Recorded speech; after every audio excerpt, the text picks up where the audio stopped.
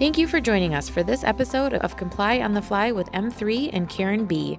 Comply on the Fly is your trusted weekly resource for reliable insight and quick answers on common employee benefits compliance questions. Please note, this podcast and the contents herein do not constitute legal advice. Seek the advice of counsel for any employee benefits, compliance-related guidance or strategy. Hello, everyone. I'm Karen B. And the Comply on the Fly question of the week is, do I need to do anything about air ambulance reporting? Well, this will be yet another Comply on the Fly episode regarding another transparency requirement, air ambulance data. Just a bit of background on this one. The Consolidated Appropriations Act of 2021 contained many transparency requirements to address surprise billing, or in other words, large unanticipated medical bills. One of these requirements is the Air Ambulance Data Collection, or AADC, that seeks to collect information on air ambulance services, such as medical transportation by helicopter or plane that often results in large surprise bills. This data collection requirement is intended to give lawmakers and regulators a better understanding of the cost of air ambulance services and the factors driving those costs. A proposed rule on this data collection was issued, which originally set a deadline of March 31st, 2023 for the data collection for 2022. This rule provided information regarding the data that must be reported, but never set out how or where to report the data. As such, CMS, which stands for the Centers for Medicare and Medicaid Services, announced recently that data reporting will not be required until a final rule is published. So we can forget about the original March 31st, 2023 deadline. However, while we wait for the final rule, you may want to familiarize yourself with the requirements.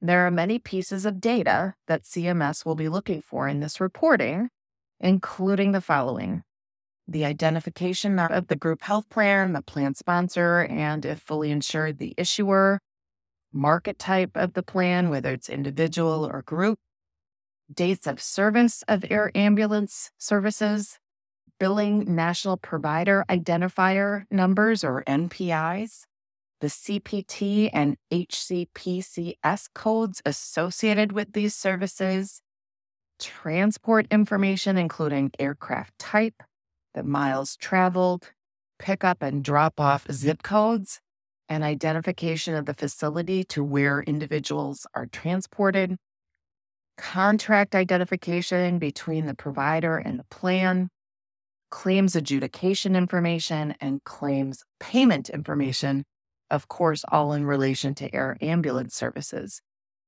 That is a lot of information, and of course, information that you might not readily have available as the plan sponsor.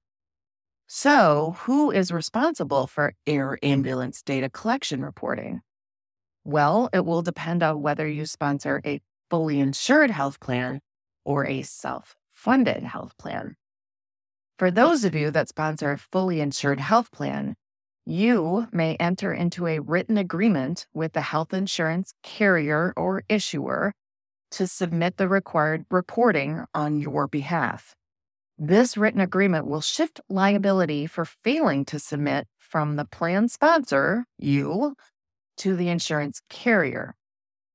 However, if you sponsor a self-funded health plan, you are free to enter into an agreement with the third-party administrator, or TPA, to submit the required reports. However, you cannot shift the liability for submitting reports to the TPA, which means you are ultimately liable for any failure to submit the reporting.